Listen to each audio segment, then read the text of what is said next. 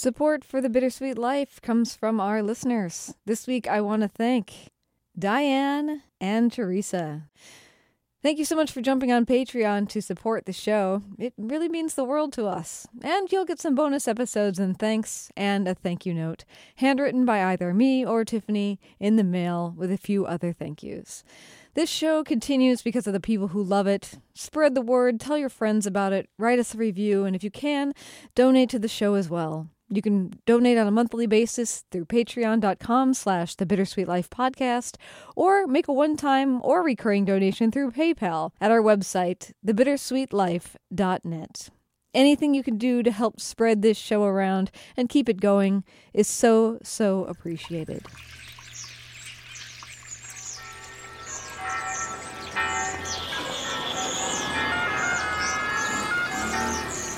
Welcome to Rome. This is The Bittersweet Life with Katie Sewell and Tiffany Parks. Hello, this is The Bittersweet Life. I'm Katie Sewell. I'm Tiffany Parks. And today, we're going to talk about a topic based on an email that we received from Andrea. I did not ask Andrea if we could use this, so hi, Andrea. Thanks for sending in this email. I hope you don't mind me sharing it. It's titled, the subject line is My Local Caravaggio. And she writes, Hi, Katie and Tiffany. I've never emailed a podcast like this, but after a year in which you kept me company through hard times, I feel like we could chat. I received your lovely card, Katie, and the stickers. That's because she is a donor, so I sent her a thank you note. And you mentioned that you've never been to Ireland. And in case you need more incentive, did you know that the National Gallery here has a fabulous Caravaggio?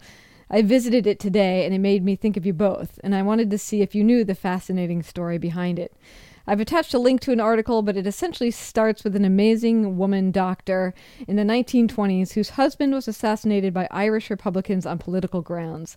Grieving, she went to Edinburgh and bought a painting that took her fancy, and the article says she found that painting at an estate sale, and then later donated it to the Jesuits in Dublin in gratitude for their spiritual support after her husband's murder. It hung on their wall for decades, until I think the 90s, when it was recognized and identified to be a lost Caravaggio, titled The Taking of the Christ. She went on to become a nationally renowned pediatrician, and Ireland lucked out by gaining a world-class painting which we can visit for free. But some serious twists and turns of fate there, and I hope it will encourage you to come to Dublin someday. Love the podcast, Andrea. So, Tiffany, you have some familiarity with this Caravaggio story that she sent of the taking of the Christ. Yes. So I actually read a book about this. It's called The Lost Painting, The Quest for a Caravaggio Masterpiece by Jonathan Harr, Harr. It is, if I remember, it is a work of nonfiction, but written with a great, sense of narrative. It's not dry or anything like that. And more than anything, it talks about when the painting was recognized as a Caravaggio. So I don't know that it gets into the backstory of how the painting got to Edinburgh, how it was bought by this woman doctor, how it then got transferred to Dublin. So I don't remember. It could have talked about that, but I haven't read it in a long time. But I recognize a little bit of the story just based on that book that I read. And I have seen the painting, although I have not been to Dublin. But I saw it in a very big Caravaggio exhibition in Rome in 2010 to mark the 400th anniversary of Caravaggio's death. Right. Well, according to the article that she sent us, they originally thought that it was by a 17th century Dutch artist named Gerard van Honthorst, an early 17th century Dutch artist famous for his paintings in the style of Caravaggio. Well, yeah, there were a lot of artists who copied Caravaggio's style, so that's why it's so hard to recognize his paintings, because, there's so many people copied him for like a 20-year period between about 1620 and 1640. Or 1610 and 1630, sorry. Yes, I remember. And what were they called again? The Caravaggeschi. That's right. I went to an entire exhibit with you, I believe, that was all works of art from, I can't remember if there were any real Caravaggios in there or not, or if they were all the painters who were after him, inspired by him. Yeah, usually they'll be like they'll call the exhibit In the Time of Caravaggio. And the name Caravaggio will draw people to the exhibit, and then they'll get there, and it's like, it's all Simone Vouet and Orazio Gentileschi. And I mean, nothing against those two artists. They're both great, but, it's not Caravaggio. Yeah, so they do say that sadly, the female doctor who discovered this painting and gave it away in thanks died in 1971, 2 decades before it was discovered that it was a Caravaggio. So she never knew. Ah, that's a shame.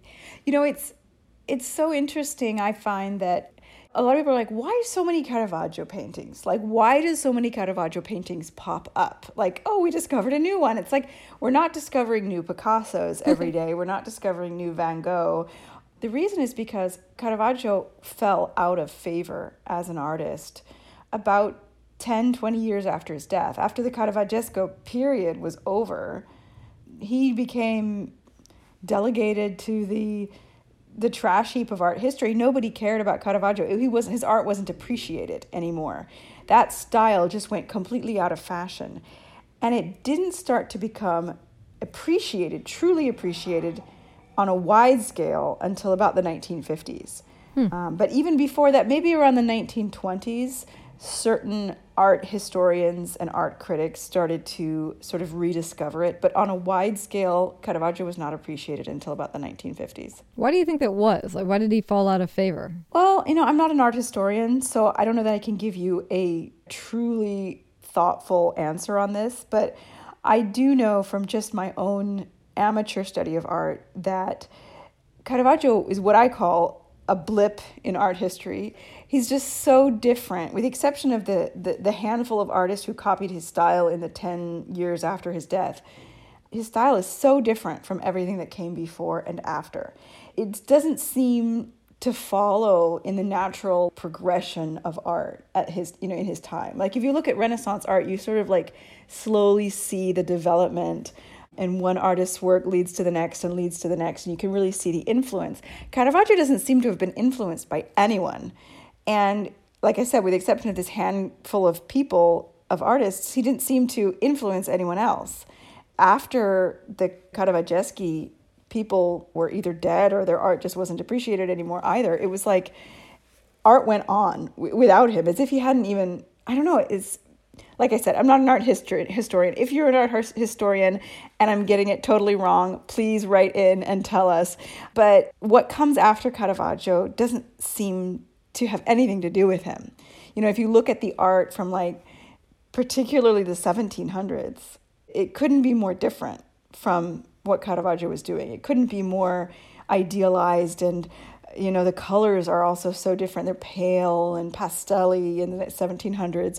His art was dark and browns and reds, and it was so realistic, whereas the art in like the mid 1600s through to the 1700s was so fanciful. That's the only thing I can think of, that it just didn't seem to be part of the natural progression of art. That's interesting. I wonder how much of that had to do also with his personality. We've talked about Caravaggio on this show, but if you're new and know nothing about him, our show logo, those people are painted by Caravaggio, so that gives you a sense of the style. But, he is kind of an antisocial character. You don't see him hanging around with a lot of other artists. Maybe he did all the time, I don't know. But well, he was antisocial in the sense that he was supposedly, for what we know, he was rude, he was crass, he was violent. He did have a circle of friends. Mostly they were these people who ended up becoming the Caravaggeschi painters, so Orazio Gentileschi and his daughter, eventually Artemisia Gentileschi. There were many others, but so he was definitely out rabble rousing. He was definitely walking around Piazza Navona. We know this because of the police reports. He was arrested several times. He was usually with friends. He was a bit of a hooligan, really. Mm-hmm. So it wasn't that he didn't have friends and didn't socialize, but he maybe didn't care what other people thought of him, and he spoke his mind, and he was definitely rude and most likely violent from what we know. Yes, a fine anti-hero for our show. It's a whole other bigger question about that bigger debate that happens on whether or not you should respect the art or the artist themselves. So Well, I always joke that Caravaggio is probably like the writer Bukowski. Really interesting to read. Probably wouldn't want to hang out with him in a bar, you know? I agree. Yeah. But the larger thing that we are wanting to talk about today is the discovery of this painting happens at an estate sale, which got me thinking just about estate sales in general, which is something fairly common here in the United States. And I don't know that they're common or not in Italy, but I've always found them to be sort of an interesting thing because it's a little bit different than what you think of as the pop-up garage sale that also happens here a lot in the United States. Little tiny sales where you're cleaning out your garage and other people come and buy your stuff. But the estate sale is, I find, so much more interesting because generally speaking, here in the United States, it is basically like the entire house is on sale. Not the house itself necessarily, but everything inside. And that can be as small as like the half-used bottle of Clorox cleaner. Are you kidding me? They sell that? Yep. They'll sometimes will put a price tag on everything. Wow. That's in the house. And are these usually organized? Because I have no experience with estate sales. I don't think I've ever been to one. Are they usually organized by one of the descendants, one of the executors of the will, or is it like a company that comes in and does this? It's both. So, it just depends. Some families pay these companies to come handle it for them, and then the companies come in, sort of organize things. They put their price on it. It's much more formal.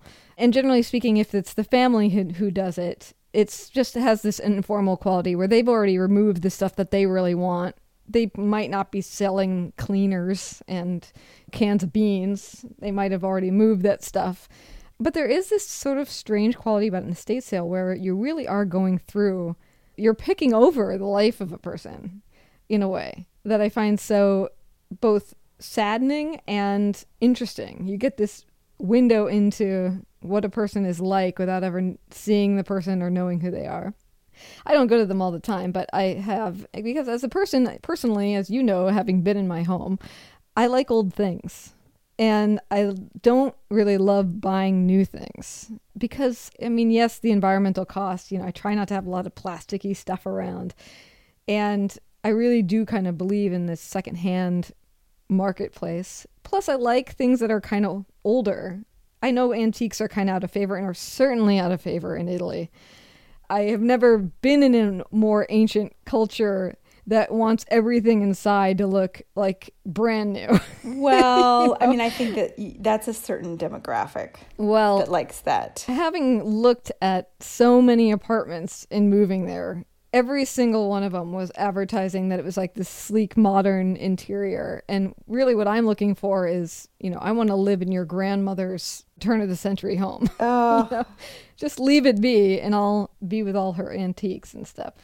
I don't know. I just found that was another interesting thing about living there was how much modernism was valued when the city itself looks so ancient. Well, I think that's because there's so much of the old stuff, not just the ancient stuff, the ancient ruins, but like I remember when I was looking to rent the last apartment that I rented before buying this place, I remember the search for that apartment, which was the hardest apartment search I've ever had in my life. It was a nightmare. I think I looked at 80 apartments. And so many of them were full of grandma's furniture. And I'm not talking about like, oh, look at this piece. Look at this really nice piece. Like, look at this, little wooden writing desk. Isn't this lovely? It was like these huge sets. Because like in Italy, like back in the day, like your living room would be a set. And you would have your hutch, where you'd have all your dishes and you'd have a sideboard and you'd have your table and your chairs. And it would all be the same. Usually, it depends on the period, obviously. But what you usually see in Rome is like the 40s. It's like extremely shiny wood. It's highly glossed. And it's like got a certain amount of curve to it. Yes. It's very curvy. Yes. It's so overwhelming. Like the furniture is so big. You go into a typical old-fashioned Roman apartment, the table takes up the entire living room. Yes. It's so different. You could tell that back then there was this different priority. There was this priority on the family meal. And, you know, the table was the center of the living room, not like the couch, for example. And I think that people just are so sick of that because like every person our age grew up in a place that was decorated like that, and they don't want to see that anymore. The heavy kitchen, the like wood heavy, you know, maybe there's not even built-in shelves. Maybe it's like a big old-fashioned mobile, you know, as they would call it here. They want something new and modern and sleek and easy to clean. Yes. So when you were searching for that apartment, you had to find the purest, the cleanest apartment you could find. The truth is, the reason we had such a hard time finding an apartment was because 9 out of 10 of the places we looked at refused to let us get rid of any of the furniture in the place. There's one thing to be said for very high quality antique furniture that maybe isn't your taste, but at least is in good shape and nice. Then there's something else to be said for just garbage furniture that's like a armchair that's ratty and dirty and a cheap table with chipped paint. I mean, like that was the kind of stuff we were finding. And they would not let us get rid of it. We're like, we'll furnish it ourselves. We don't need you to furnish it for us. We have our own furniture. They're like, no. This stuff needs to stay here.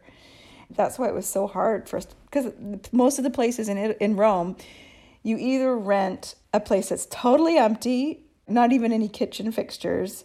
And this is like a very long-term rental. People are going to put in built-in cabinets and put in this and that. Or you rent a place that's completely furnished and they won't let you get rid of anything. Right, yes. And this is, of course, the big quandary that faces all expats who are coming for just a time. Ugh, yeah. Because I can't even tell you, I had that experience of how many apartments that we saw that were in a good location, but it was the same deal. It was just cluttered with furniture. It's not even that the furniture was so bad, it was just so packed.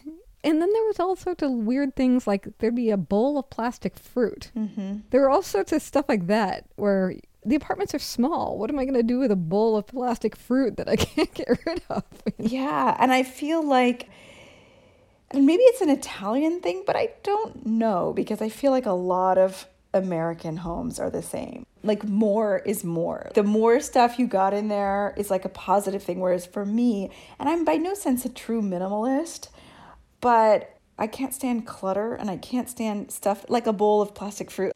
Like if you have a piece that's meaningful to you, if you have an antique that maybe belonged to your family, or maybe you found it at an antique store or an estate sale, or even if it's something new, but it's something that means something to you, it's something that you really love, then yeah, of course, keep that. But just to fill your home with knickknacks, I just can't. I mean, we're all just trying to make our own level of cozy.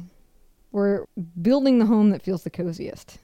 Don't you think? I don't know. I don't know that cozy is... maybe not cozy, but comfort. Comfort, maybe. I don't think that cozy is something that everybody wants. I think that certain people like cozy, other people like sleek. True. But the sleek could be cozy. I think cozy is something that appeals to some people, but not everybody. We're looking for whatever we find aesthetically pleasing. That's what it is. Yeah. That's it. So, but back to this idea of the sale. I have a tendency to look for similar things at sales, and now that I actually live in a house, maybe I'll have to start looking for furniture because it's always been sort of smaller things, like jewelry and paintings. Or the most interesting story, when I was thinking about us talking about this kind of thing, the most interesting story that came to mind was I was at an estate sale once, years and years ago now, where I found a necklace, and it was kind of almost more of a choker. It actually looks very Roman, ancient Rome type way. I don't know. I'll have to show it to you and you can tell me if that feels true. But when I went up to the table to pay for it, I handed it to the woman who was sitting there, and she just let out this huge, deep sigh. And then she looks at me and she says, "My mother wore this necklace every day, and she wore it long into her 90s. And this woman was selling me this necklace for $1. Why would you? And I said, oh, well, you can keep it. You should keep it. I'm like, I really don't need it. You should keep it. If this was your mother's favorite thing, this is definitely something you should hold on to. And she looked back down at it and considered it for a moment. And then she just looks up at me and she goes, no, you should take it. I really think that she would love the idea of another pretty girl wearing this. Aww. So I gave her $1, and I still have the necklace, of course. Although, to be honest, I don't really wear it that often anymore. But I kind of have always felt like I should have given that woman my phone number. Don't you think? Because I can just see the sale ends, a month goes by, some time passes, and at some point she thinks, I really wish I'd kept that necklace. Uh-huh. Don't you think? Yeah, you should have. But I wouldn't have thought to do that. But you're right. But, maybe she was okay with it. Not everybody feels the need to hold on to physical things. Mm-hmm. And like she said, maybe she knew she'd never wear it. Her daughter, if she has one, would never wear it. And if you would wear it, that would be a better life for it than sitting in a drawer and never being looked at and gathering dust. True, although I don't wear it very often anymore. But she didn't know that.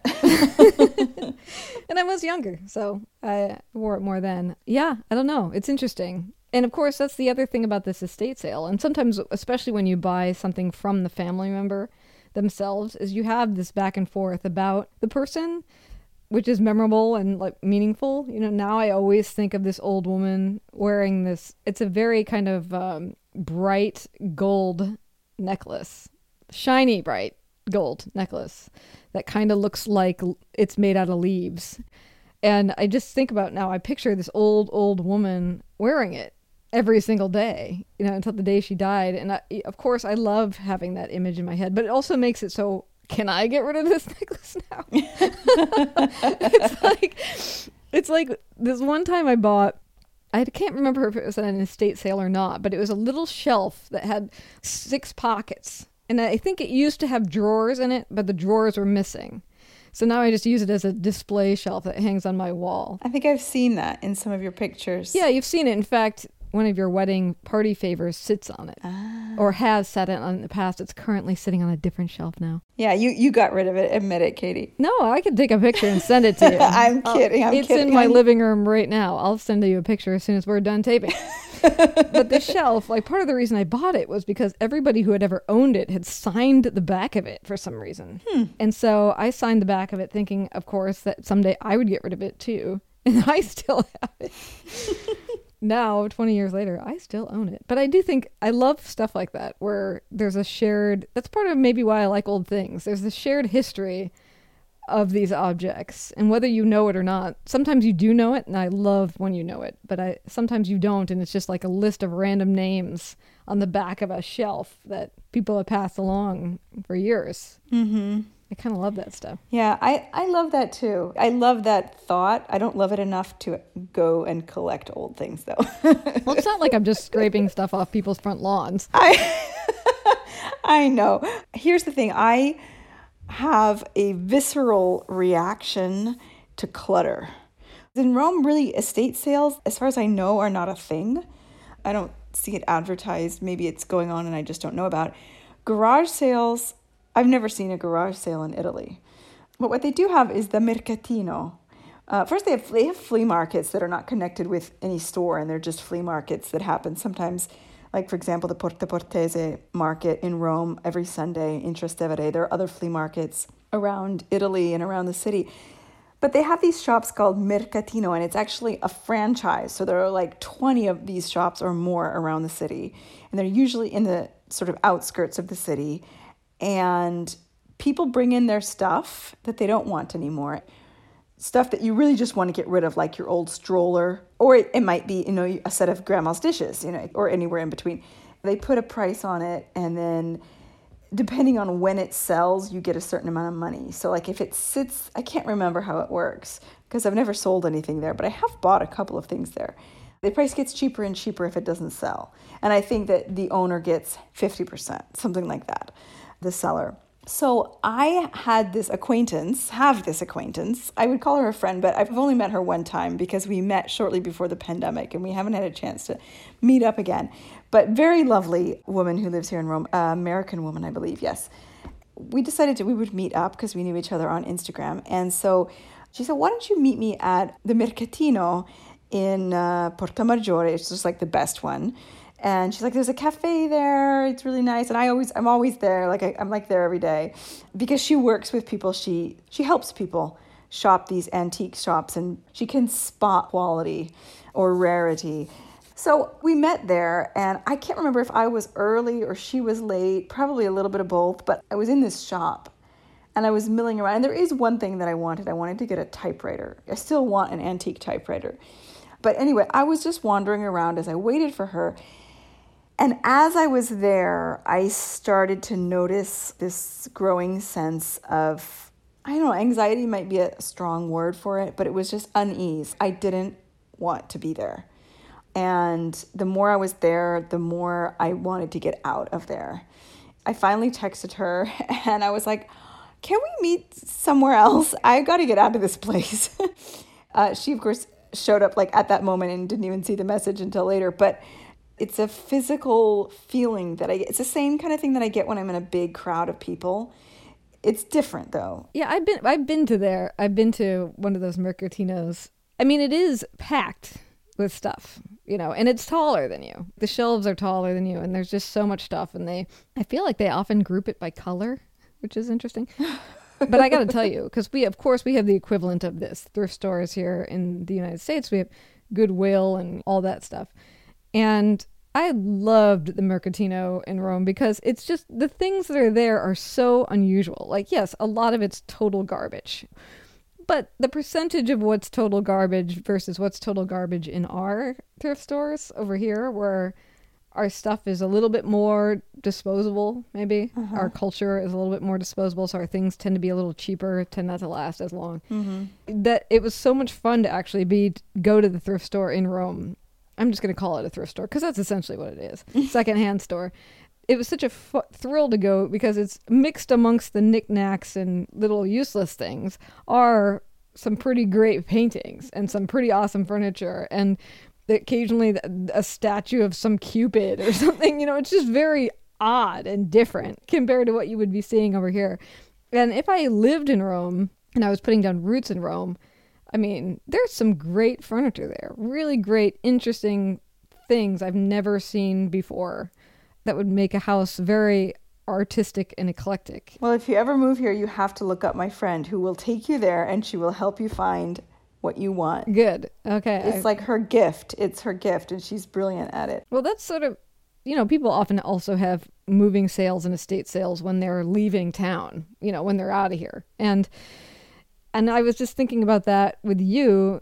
You've been in Rome now for almost 17 years, but really, realistically, how long did it take you before you actually put down any kind of roots, really bought a piece of furniture? For me, I bought a few things when I was in Rome, but what I bought were little tiny things because I knew that if I'm taking everything with me or I'm leaving it here, whatever I buy, nothing is permanent. So how long did it take you to actually buy anything? It was probably when I moved into the first apartment in which my name was actually on the lease. And I had a spare room and I was renting out that spare room. I wasn't renting someone else's spare room. So the first almost 2 years that I lived in Rome, I was always renting someone's spare room or, it wasn't even a flat share. This person had a 2-bedroom apartment and they were renting me one of the rooms. So, you're renting this room and it's got a bed and a desk and then maybe one little tiny bookshelf and a nightstand. That's it. And, you try to make it your own. And I lived in probably 3 or 4 places like that in my first 2 years in Rome. And, maybe I bought a plant. Maybe I bought a couple prints to put on the walls. I had my books that I had shipped. I shipped 1 box of books, media mail, so I dragged those around with me. I had a car full of stuff by the end of those 2 years, from clothes, books, really, really small furniture. I wouldn't even call it furniture. Finally, something happened. I was like, I can't live like this anymore. The last place I lived with a wonderful girl, but it was just, the apartment was not okay. There were major problems, and I couldn't live there anymore. And so I was like, you know what? I don't want to live in somebody else's spare room anymore. I want to have my own place, and I will rent out the spare room. I found what still remains today one of the best apartments I've ever lived in, which I don't think you saw because you were not living in Rome at that time, but it was on Via Garibaldi. Beautiful place. It's the place where I painted the wall bright pink in my bedroom. And I bought a bed. Wow. A king-size bed. Thank you very much. You know, I'm almost 30 here. I don't need to sleep in a single bed anymore. I bought IKEA furniture. I bought a wardrobe and a chest of drawers. I rented a piano. Wow. Yeah. I bought a couch for the living room. The kitchen was there and the kitchen table. But I bought a lot of stuff. And that was really the first place that I put down, I would say, medium roots. Not full roots, but medium roots. Yeah. If you had bought the piano, then it would have been serious roots. I own my piano now. I own a piano, but that's different. Now I own an apartment. So. Yeah. I mean, really, one of the most committal things you can ever do really is buy a piano, I feel. Yeah. Because they are just so impossible to move around. Well, you have to pay to move it. You have to hire a piano moving company. I know. And why would you have to rent a room out? Is it unaffordable to have a place that was just like one bedroom or a studio or something like that? Yeah, I mean, yeah, it was, you could find a studio, but the studios were usually on the ground floor, usually converted from like a shop. One room that they've turned into an apartment that has no windows because it was meant as a shop. There's hardly any windows in it. It's on the ground floor. There's people walking by. Like, the studio apartments are generally pretty uncomfortable in Italy. One bedrooms were just a little bit expensive. And when you add in all of the expenses, you know, it just gets a little bit expensive. It gets a little bit pricey. So, you know, if you have a 2-bedroom apartment, you really have a lot more space. And I liked living with people. I enjoyed it, especially when you're an expat. You know, it's easy to get lonely, and having a roommate is a great way to have company. So I liked it for the most part. It's not to say that when Claudio and I moved in together shortly before we got married, I wasn't thrilled to not have to always be looking for a roommate if, you know, the roommate moved out or whatever. Well, I do think when you get a chance, you're about to take a trip to the United States. If you get a chance, pop your head into an estate sale. If you happen to see a sign for one, of course, not all estate sales are created equal, but they are very interesting. And you never know, maybe you'll discover the next hidden Caravaggio. Maybe it's somewhere in rural Wyoming right now. Hey, they found a Michelangelo painting in Buffalo, New York, behind somebody's couch in Buffalo, New York. See? About 10, 15 years ago. There you go. That's what I'm saying. And we all go to estate sales with that hope that there'll be like some great thing that we'll just happen to know is a great thing and nobody else will have noticed. And they'll give it to us for $1. My mom bought a painting. Maybe it was a garage sale. I'm not sure. Or maybe it was just a thrift store. But it was this small painting of a very young woman in Elizabethan costume. And it looked like a portrait. And she has red hair. I remember saying, Mom, maybe it's a portrait of Queen Elizabeth as a young girl. Can you imagine? I mean, of course it wasn't, but we used to say that it was. That would be great. That reminded me of this one time I went to it was a garage sale, but this woman had this beautiful landscape painting of a beach, hand painted by somebody. And I really wanted it, but I was also so broke. So I went up to her and I said, hey, how much for the painting of the beach? And she said, oh, 50. And I said, oh, 50? Would you take 20 for it? And she laughed and she said, no, 50 cents. And I'm like, really? Yes, I'll take it. Oh my gosh. And where is that painting now? It's actually at a ex-boyfriend's house right now. Oh, okay. Because I didn't actually have any money on me. He was the one that had the 50 cents in his pocket. So you let him keep it. I let him keep it. Yeah. But I do have other hand-done paintings that I absolutely love that I have found on the side of the road. Wow. I know. One of them I really dearly love, and it was just sitting next to a trash can. Oh. So you just never know what you'll find out in the world. You never know. Well, we should leave it there. Thank you, Andrea, for sending that. And yes, that does give me an incentive to come to Dublin, Ireland, if I didn't have one already. So yes, thank you for inspiring that future trip. And until next time, this is The Bittersweet Life. I'm Katie Sewell. I'm Tiffany Parks. One quick last thing before you actually run off. Don't assume that people know about this show. If you've got friends, family who are looking for podcasts, if you're in a book group or you go to church, or you have a big group of friends that's getting together now that the pandemic restrictions have eased a bit, mention the show. Word of mouth is the best way to get this show into the ears of other people, and we would love your help getting it there. Just mention it to a friend. You can even grab their phone and subscribe them to it. Another way you can help is by leaving us a review on Apple Podcasts. Whatever you do, don't keep this show a secret. Write about it. Tell people about it. Spread the word whenever you get the chance. Thank you so much. Join us again. Bye.